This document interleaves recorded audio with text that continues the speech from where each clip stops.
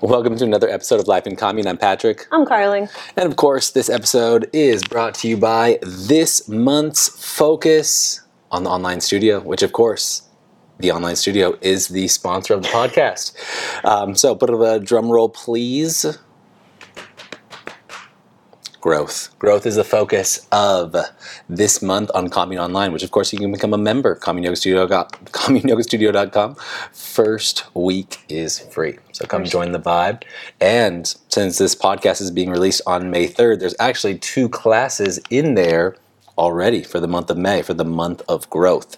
So let's kick this off. Carling, growth, what do you think about it? What were some of your ideas, thoughts, concepts when it comes to growth in terms of yoga practice? Well, I think when we were working through the plan for each of these month themes, after last month's intense focus on spring cleaning and just this kind of like experience of working through and like working out some shit, like not a workout, but working it out of you, same way you might clean your house, that growth is really like the natural repercussion of that.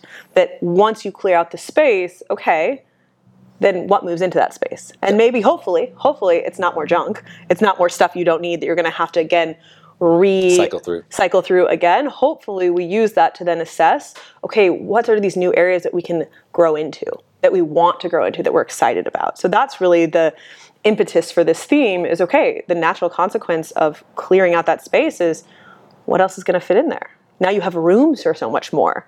So this month for growth, I think that there's a lot of different ways you can think about growth. Like growth and expansion could mean so many different things, whether we're talking just literally what does it mean, or in the translation of putting it into a yoga or a movement class.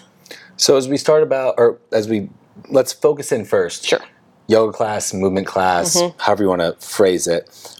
What would you see growth to be in those kinds of spaces? Like what would be some targeted growth that people could look for? Well, this month we focused a lot on, utilizing the concept of growth, but also in relation to specific class styles. Yep. So because growth could mean long-term trajectory, right? Like growth literally over a lifetime of practice, or growth might mean the difference from the moment you step on your mat to the moment you roll out of Shavasana. So a lot of the classes this month, the hope is that you're going to see growth within the container of the practice, because I know that's important and it feels tangible and it's like I came for this thing.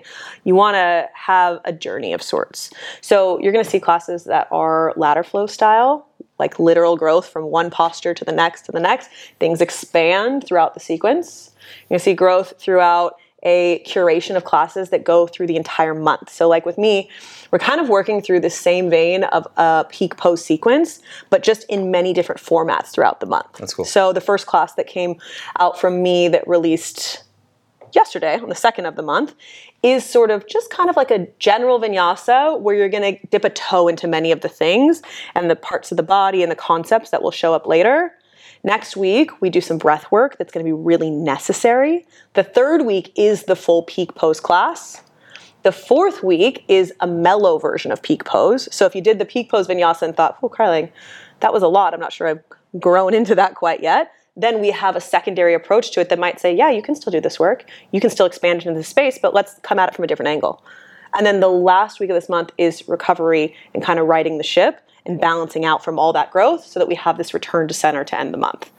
And ironically, the first class of this is called Chart the Course, and Carling literally, in the last minute and a half, just charted the course of your Tuesday for the rest of the month. Now you know what you're doing on Tuesdays for the entire month of May. It's going to be great. Can't wait to see you there. Respect. One of the things that I think is so interesting about growth, and a few concepts I always try to consider when moving into these spaces, is for one, you always want to see your bigger picture and know that you can step away from this being a part of your bigger picture at any moment. Right? So like, hey, always be thinking long term, but have the push forward and the immersion into the process, like you're going to really follow the spark and the inspiration for as long as it takes you. Because if you practice yoga for 10 years, awesome. If you practice for 20 years, awesome. 30 years, awesome. 40 years, awesome. 50 years, awesome. Like whatever it is, however long you go for, like if you really commit to it and you're really involved in that process for a long period of time, just because you stop at like year 17, that's not like a failure in any capacity, right? And so you always want to like, oh, like, wow, I really was immersed in that, and I remember parts of it, because if you do something for that long, you'll always bring part of that with you. And it may be a few poses that you come back to over and over again, right? Or it may be a mindset or a breathing technique or the ability to stay calm, or really any of these other attributes that we find over time. The other thing that I love about growth over the period of time is that our minds move very quick, right? Snappy. Doesn't matter who you are. Flighty. However you like to your mind is snappy. Visualize a place you want to go on vacation right now. You're there, right? But our bodies, they move very slow. Right, a body takes time, and it needs to adjust. And there's the muscular side of it, and there's the nervous system side of it, and of course there's your skeletal system, understanding how your pieces work together. There's coordination, there's balance, there's all these different elements that go into creating change and shift in your body. And that's just not in terms of physique. That's just literally in terms of like anything, right? Like if you're learning a skill, learning a skill has nothing to do with your physique necessarily, but it can take quite a long time to learn a skill. So, building into that over the period of time and not feeling as though what the poses that Carlene is teaching, this peak pose practice, that you need to have nailed by the end of the month, or else like you failed on Tuesdays, right? Like it's more along the lines of, hey, I picked up some pieces, now I'm aware of these things. Okay, now in my future practices, I can dive into some of that stuff more if it speaks to me, and I can come back to that class and and measure up, right? And you're measuring always just against yourself, not against Carling, not against, the person next to you in practice. You're always constantly with your own measure, because that's like your own barometer, if you will. That's your own starting point. And, we can only put our focus in so many places. And so when you start to expand or you find something new to focus on, that may take away from a previous focus. I mean, it kind of has to, though, right? Yeah, exactly. Like, you can't infinitely grow.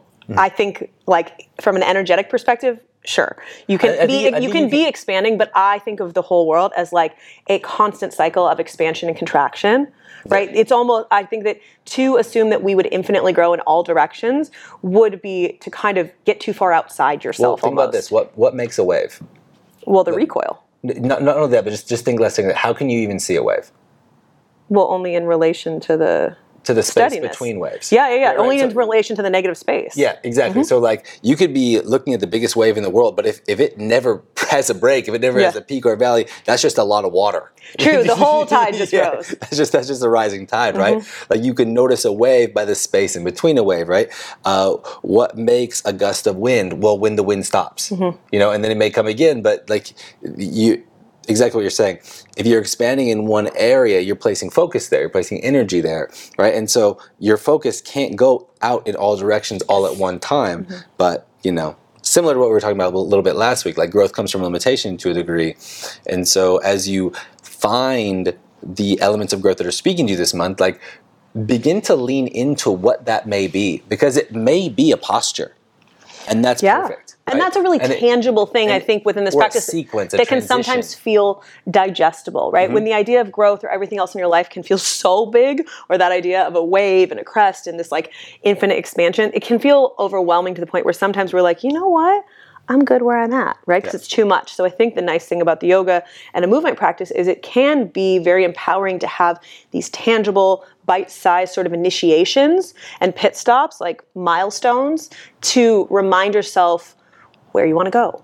Do I like this direction? Am I interested in this? How did this go? And oftentimes how you interact with those smaller initiations, those smaller milestones, is usually indicative of how you might interact with the larger ones, but sometimes we need to see it in ourselves first in the smaller digestible places before we can trust ourselves in those bigger like life scope growth moments. Yeah, finding success is creating an awareness to what you perceive to be accomplishing the task. You know what I mean? Like success is defined by what we determine the result to be. Sure. So like a pattern of success is like achieving a specific result over and over and over and over again. And what we've determined is the result, the desired result. What we've determined is the desired result, right? So like, for example, if your definition of success is to like go out and have fun playing tennis, it does not matter if you win your match, right? But if you can go out there and whack at the ball. Maybe you don't even hit it, right? But you're having fun swinging at the ball. You don't even keep score, but like, hey, you're out there, you're having fun. You generally understand the rules enough to play. Like, hey, that's a win, right? It's kind of like with Harvey, we've been playing this new game called Funny Bunny, which is a game similar to Candyland in some regards, except for there's a carrot that you twist up top, and sometimes the bunnies fall off the mountain that they're climbing up, right? And when we're playing this game, there's the rules of the game that we're trying to learn how to play by rules, and then there's the Harvey rules to the game. Is she cheating in games with you too? Oh yeah, fam. Because we cheat in every game.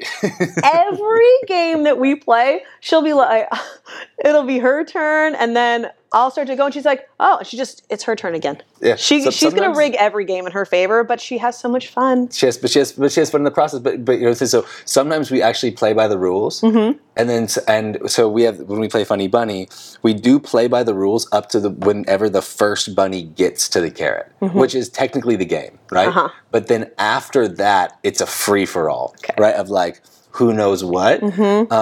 Because honestly, it's not even that she cheats all the time, because sometimes she wants to move my pieces instead of hers, like forward.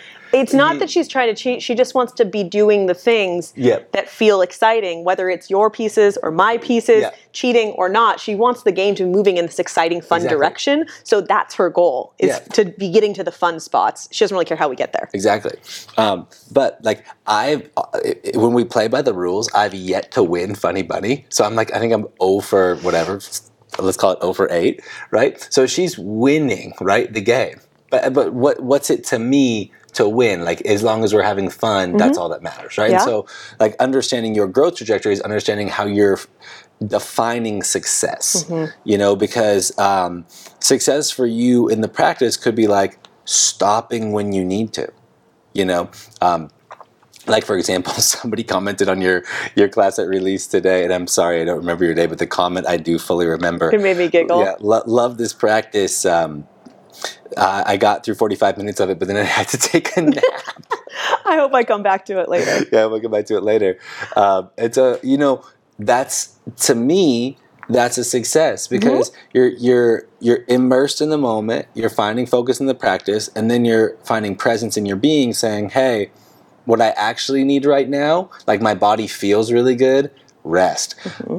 When you have a perfect, like, Shavasana and yoga, it is just a phenomenal experience, especially in a home practice, because the time is yours. It's not cut short by somebody else moving or snoring, or the atmosphere of class, or the teacher didn't budget enough time at the end, right? Like, it could be 3 minutes or 30 minutes, and I think that's such a blessing. So finding your own definition of what growth you're looking for this month is a wonderful starting point. I also think, just that idea of success and like, what are the measures for you? We all have different things, but even what you just said about someone snoring in Shavasana, I often as a teacher take that as a measure of a successful class I've taught.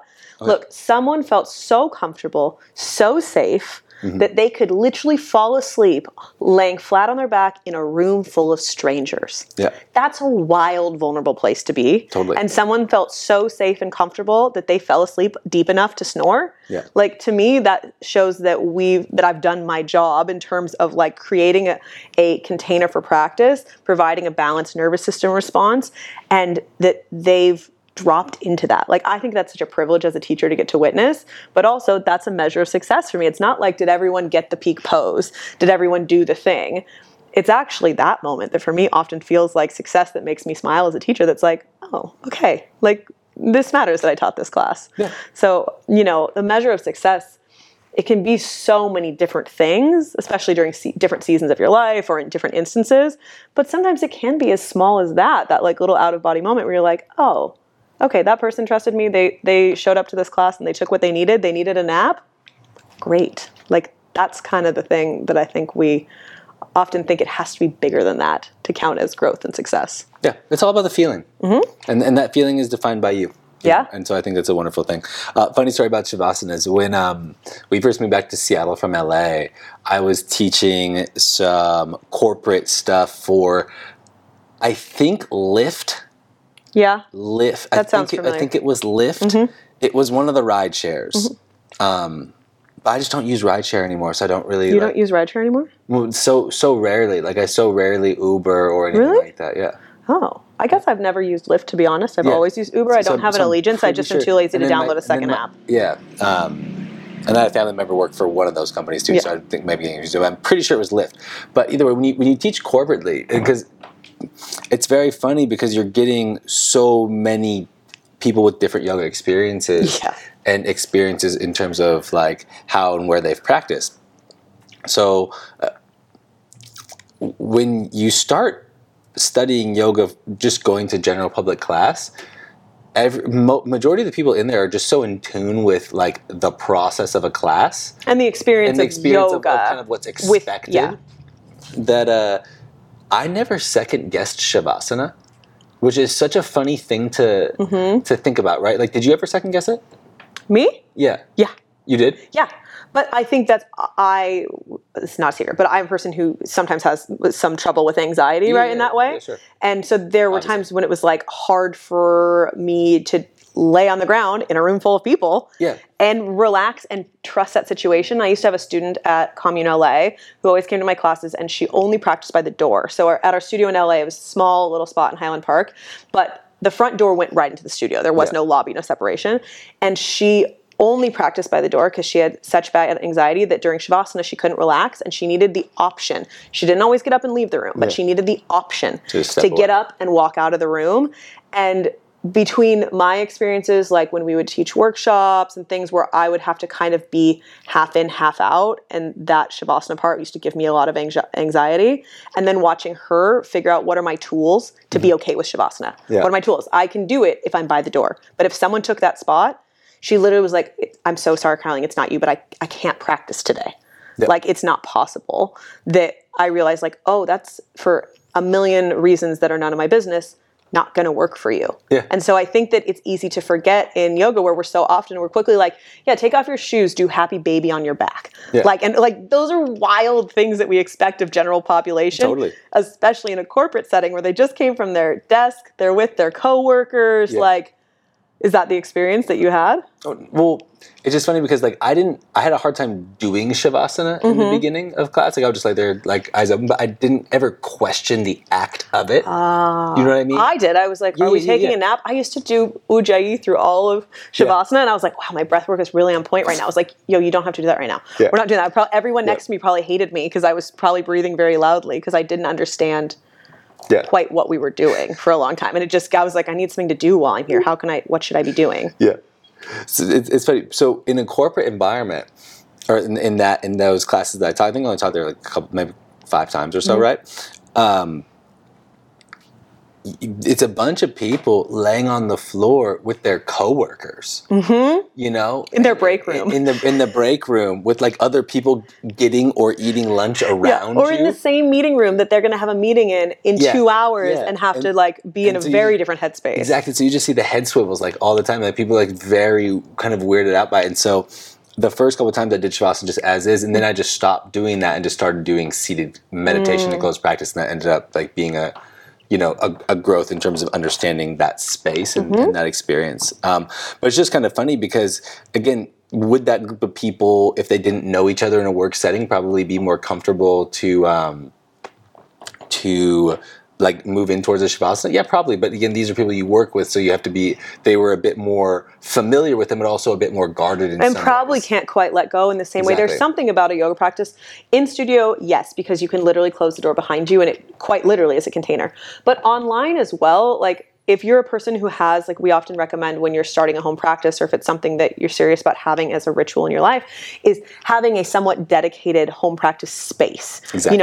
Space permitting, depending on where you live. Maybe it's just you always know you move this one chair and that's where your mat goes, but some sort of container that gives you that sense of separation from like the other parts of your life or whatever it is.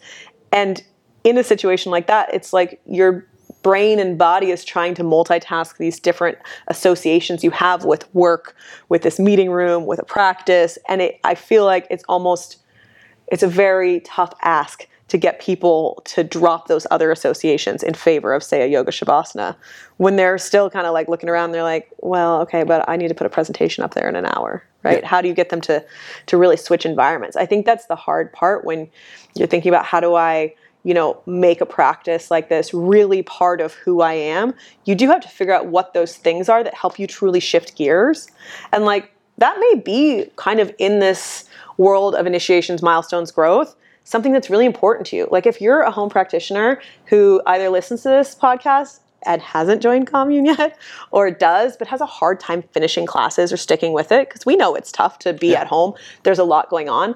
But maybe that's your growth this month, is like, how do I create the container for my practice? So whatever I do, whether it's you're doing these peak pose, like this journey, kind of like up the mountain and then back down with me, or you're cherry picking classes, following the schedule, maybe your real growth this month has nothing to do with literal poses. And maybe it's very much, how do you exist and show up in your practice for an entire month? How do you come to your mat and commit to the container of it and make that the purposeful growth over the month, and let it have nothing to do with what you do on the mat, just simply the fact that you show up, you commit, and you do your practice. Like, that's a huge piece of growth. And then everything else, you can revisit a million times. You can come back and do the peak pose class, the mellow flow, whatever you want forever and ever and ever. But the real growth is that you're figuring out how to show up and kind of surrender to the act of practicing. Not only that, but the act of identification, I think, adding on to what you're saying, right? So like, if you're committing to a practice and you're saying, hey, how am I going to commit to getting to the finish line? Well, what practices get you there? And trying to identify those, because that's such a growth, right? Like, maybe it's a time frame. Maybe it's a type of class. Maybe it's a specific time that you practice. Maybe it's a style of class. Like, for example, the first class that I released this month is a very go. I mean, this is like very much a follow style, like ladder flow, lots of flowing, lots of moving, just lots of like developing and evolving. Someone commented that they thought it was one of the hardest classes they'd ever taken from you, but also one of the most enjoyable. Yeah. Do you know what I mean? That it was like, this was hard and it was a challenge, but I never quit kind of thing. Like that for some reason, that type of practice got them through, which is such a moment to realize, oh, that kind of class does get me there. That gets me to the finish line. And so, because that's how you build, you got to build with finding your own success patterns, as we were talking about in the beginning. And so like, you're in these spaces where it's like, okay, like this is a type of class I know for a fact that I'm going to get through. Like, I remember when we first started doing home practice videos, they were all recorded from live in studio classes. Yeah, like a bird's eye view. A bird's eye view of I don't even know where the camera was. Like I know where it was. I can still visualize the setup in my mind, but I don't know how it was recording anything. Nope. Like, at all, or how they like didn't have heat problems. Like when we try to do that at Commune, the camera overheats every time, and you just hear it turn off, and you'd be like 45 minutes into like a really good class, and you'd be like, oh, this is a stinger. But either way, they got it to work. Respect to them.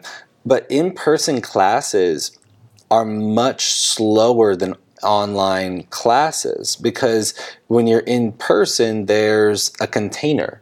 Yeah, the container is set for you. You don't even have to mentally do it as a teacher or a student. It's like, look, the door's closed and you paid. We doing the thing no matter how slow I go. And the environment is there. Yeah.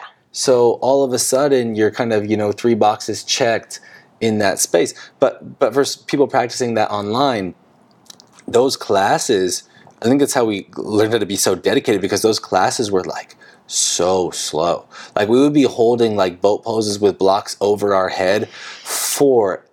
The Warrior 3 lengths in those days. Forever. Yes. Forever. Yes. For always. Like I feel like I would look at the clock sometimes, and then I would still be in the Warrior 3, and they would still be talking. I look at it 5 minutes later, we'd still be there. But you know what? What got us through those long classes that were not designed for online? Like this was things necessarily besides YouTube being designed to be online specifically. Yeah. And I think we had to figure out in that era how we did that class. Exactly. And so for us in that time, we used to go run hill sprints and then come back and do that full class. Mm-hmm. But I think, knowing myself, Had I just been starting from scratch, like just come home from work, put on that 75-minute class and tried to get through even just the first... Some of them were 90s. Yeah. Oh, yeah. Most of them were 90s. That's the day of 90 minutes being the norm. Yeah. But had I just come home from work and said, okay, let's do it, those first 20 minutes of slow start of like, you know, not slow in a bad way, but like the mindful opening of a 90-minute class would have been much harder to stick with, I think, than if I hadn't had a routine of doing something else active first to kind of get that impulse to need to do more. Yes, out of us. And then say, okay, now it's practice time. I'm in this. So that system, that container created a habit and a reinforcement of success, of commitment to home practice from a really, I was going to say young age, but I guess early time in my like yoga career. Early time in your yoga career. No, it's still a young age. Yeah. I guess that's true. You know, young age to me in my brain, I'm like, that feels like a 10-year-old, and I was not a 10-year-old. But like from the early 20s, home practice has never been too much of a barrier for you and I. I think because of some of those times where we learned how to set up the situation that allowed for a successful practice, a practice that felt like the full meal deal, you know, without succumbing to all the temptations to opt out, because it's really hard in the home practice. No, it's really challenging. And the other thing too is like there was enough, as we're talking about growth, like not only we're growing in terms of like being able to make it through the sessions and be like mindful and aware and like focused in them, but also there was enough of a growth in terms of the asana side of the practice to help keep the motivation there for that. So if you have those motivations and you're fine, like ride that wave, because that's also going to help you build in the structure, and then you begin to find all these different ways to regulate yourself and find your own being. You know, another fun class that's going to be a great growth one this month is Shelby has a functional freedom class coming out, and she hasn't had a new functional freedom in a while. Yeah. I don't think, maybe a few months, which really in this one, when I was there with her while she was recording this class, this conversation came up of like, okay, I haven't taught one of these in a while, I haven't put a new one out in a while. Yeah. Do I need to reteach the baseline concepts, or can I just tell people, hey, welcome to this class, if you need a familiarization. If you need to get familiar. If you need to get familiar with the tenets. What DJ's line was that? Get familiar? You know what I'm talking about? I know exactly. In 1 second. I can hear it. I don't want to try to mimic it. I was going to try to, but then I remember I have a mic and it's going to be loud if I try to do it. It was like, get familiar. Who was it? I want to say it was like, this is so wrong, but I thought it was like DJ Envy. But it's not that. It's not. Maybe we can put an overlay on this podcast. We get a little clip of that without getting sued. If it's under a few seconds. God, what is it? Okay, that'll take too long.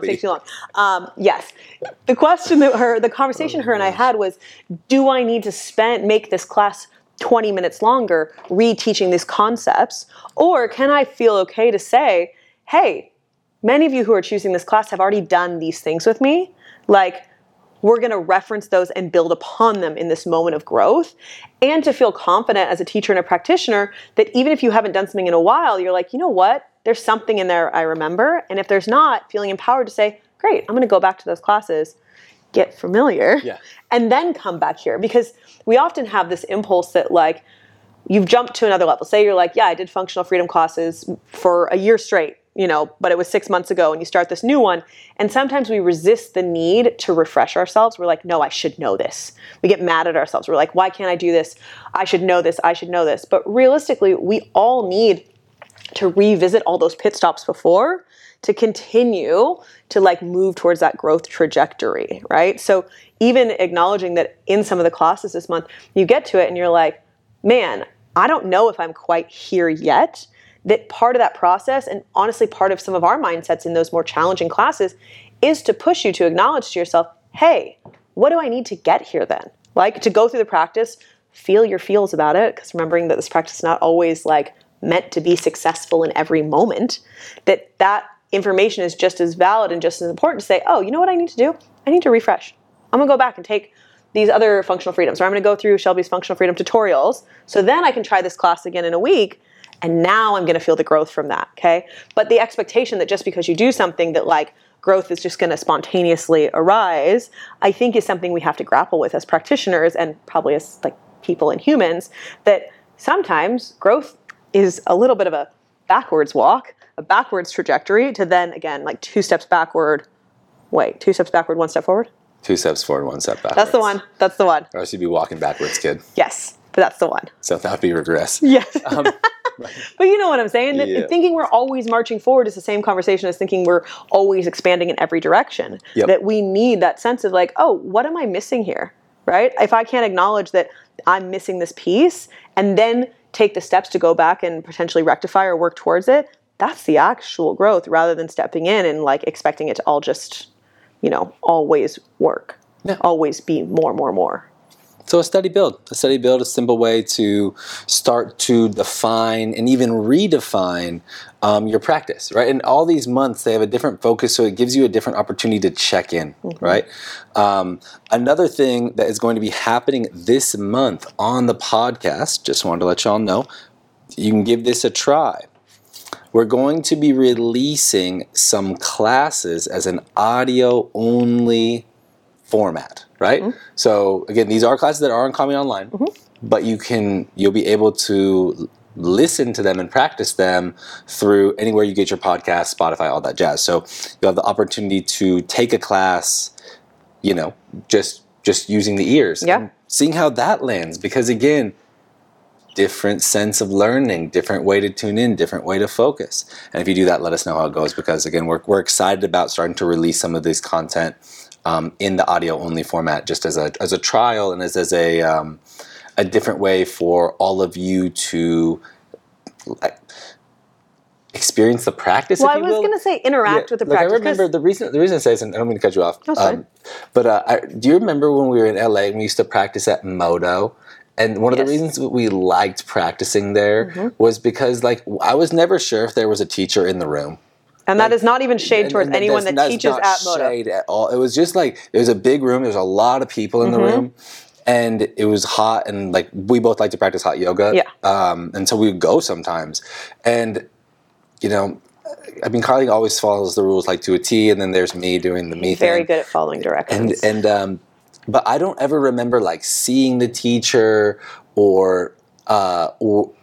and so it was very audio. Teaching, the class didn't require any demoing, any need for there to be a focal point of the teacher. Exactly. Because not always, but there often is such a specific cadence to the class or sequence that it felt I don't need to see you to follow along and be a part of this. And the room's big enough that you can't see him wandering anyways. Exactly. But it really was the definition of kind of eyes on your own mat, that old yoga adage that keep your eyes on your own mat, because you almost didn't need them to be anywhere else. Yep. And sometimes I think even with a home practice, it's funny because we obviously spend a lot of time and resource trying to make the practice beautiful for you in our online classes and have really high production value, make sure you get 2 cams and all these things. But at the end of the day, we know and have seen since day one of doing online classes, anything, that the number one priority is audio, right? For you to be able to hear the class, hear the cueing, the specifics, because I actually, as lovely as the classes are and they look, I don't want you looking at the screen the whole time, right? I'd like you to be in your moment and you can look up when you need to, or when a teacher says, hey, look at me, I'm going to show you something, I'm going to demo this, I'm going to reference it. So in this audio-only format, I think it also just is a unique way to maybe challenge yourself to say, how tuned in are you to the practice, right? How tuned in are you that you can actually, from just listening, using that quality, can you move through the practice, and just how does it change your experience? Yeah. And maybe it changes it in a way that you're that's not for me. Or maybe it changes in a way that you're wow, I was really dialed in on my mat and not distracted because there was nothing else to look at, no other stimulation. So honestly, I think it just is sort of a fun, different way to experience the practice. And so that's kind of in this month, we want to offer you some other, avenues to grow into and see how it shows up for you. Yeah. So that being said, y'all, look forward to practicing with you soon. Have an amazing rest of your day. Thank you so much for tuning in. Peace.